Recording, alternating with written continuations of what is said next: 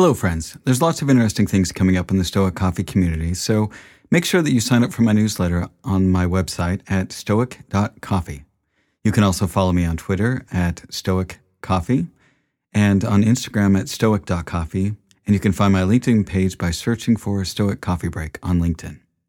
Now, I also wanted to let you know that I'm starting a mastermind for tech entrepreneurs as the world of tech is accelerating, and I've had people reaching out to me for a group grounded in Stoic principles. I'll be your facilitator as we tackle some of the big questions in tech using the tools of Stoicism. I have a few spots left for senior tech entrepreneurs and decision makers to join me for a 1-hour bi-weekly session. I'll be interviewing candidates to form a tight group for the first cohort of 5 people, plus myself. Now, if you're interested in joining this, please reach out to me at masterminds@stoic.coffee. Now, again, that's masterminds@stoic.coffee. Thanks again, and thank you so much for listening to the podcast, and I appreciate your support.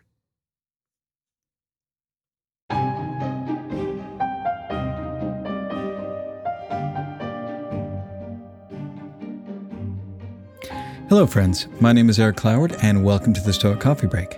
The Stoic Coffee Break is a weekly podcast where I take an aspect of Stoicism and do my best to break it down to its most important points. Sometimes that's me just talking about an idea that I have in my head.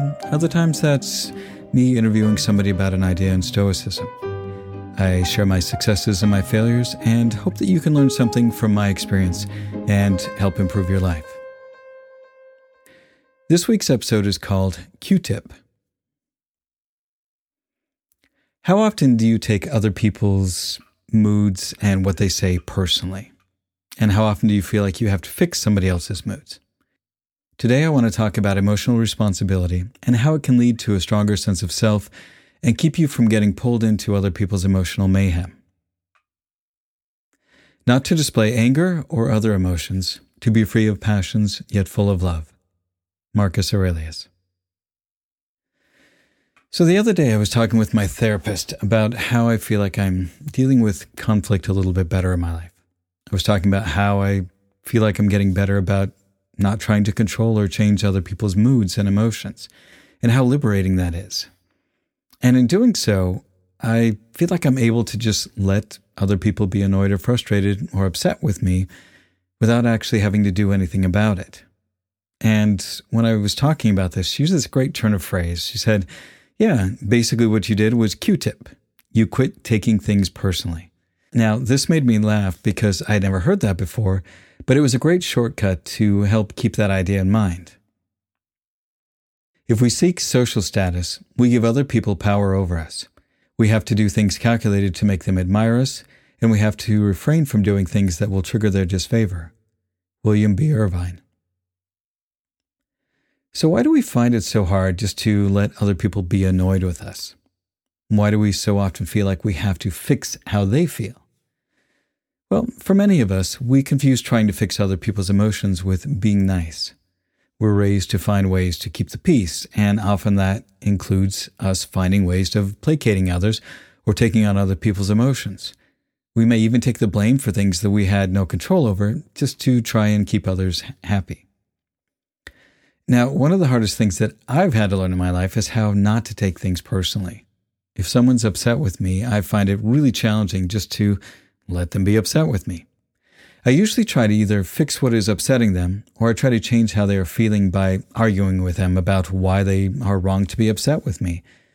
And that never really works.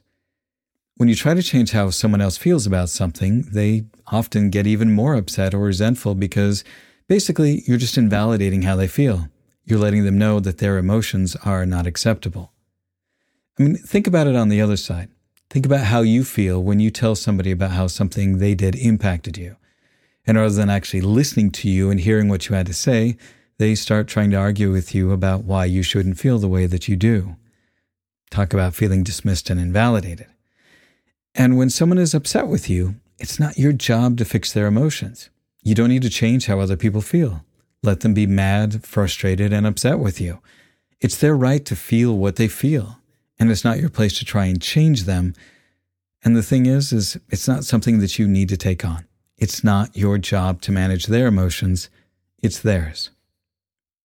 Now, for many of us, this can be very challenging. When people are responding to you, often it has nothing to do with you, but has more to do with their trauma and their baggage.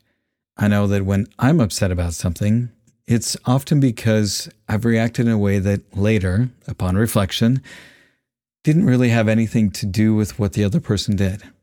I reacted to what they said or did in a way that had more to do with my past than what happened in the present. So our brains are constantly trying to use past data to try and predict future outcomes. And if you have lots of bad data from growing up in a dysfunctional family or suffered some kind of trauma or abuse, sometimes your responses aren't going to be appropriate to the current situation.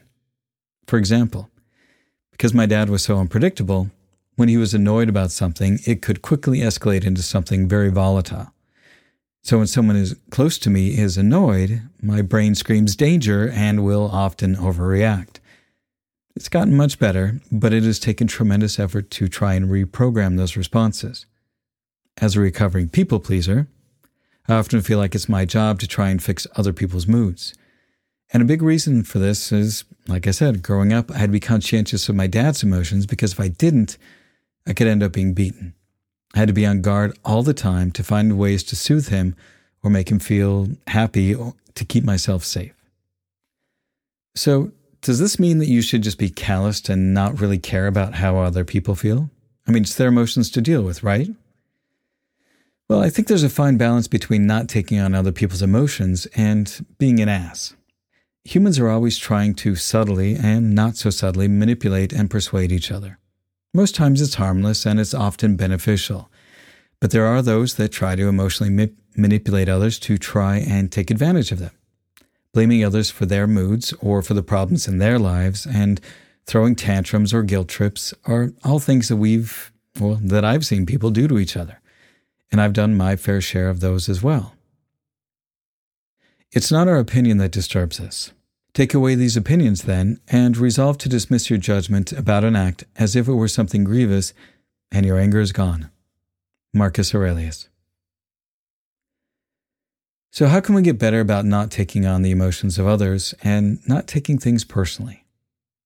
By taking responsibility for your own emotional management and encouraging others to do so as well, that's probably the best way to do that, because then you're being responsible for your emotions, and you have a good handle on where those lines are, and you don't need to take responsibility for emotions and actions that are not yours.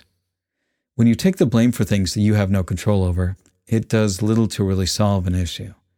And this also robs the other person of the chance to take responsibility for their emotions. And each of us need to be clear about what is ours to manage and what is not.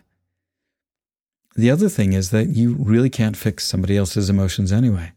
I mean, the Stoics teach us pretty clearly that it's our thinking that causes our distress. And so if the other person is upset about something, it's their perspective on things that is causing their distress. And it's something that they need to figure out. What we can do on our side is support them and do our best to rein in our emotions to help diffuse situations whenever possible.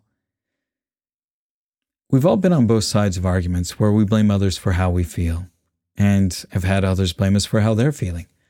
And neither of these perspectives do a very good job of helping us manage ourselves and support others. When we practice being a little more dispassionate and quit taking things personally, the more we can be in control of ourselves and support others in managing their own emotions. And this helps create more emotionally balanced relationships and helps each of us be a little more kind and patient with each other. And that's the end of this week's Stoic Coffee Break. Be good to yourself, be good to others, and thanks for listening.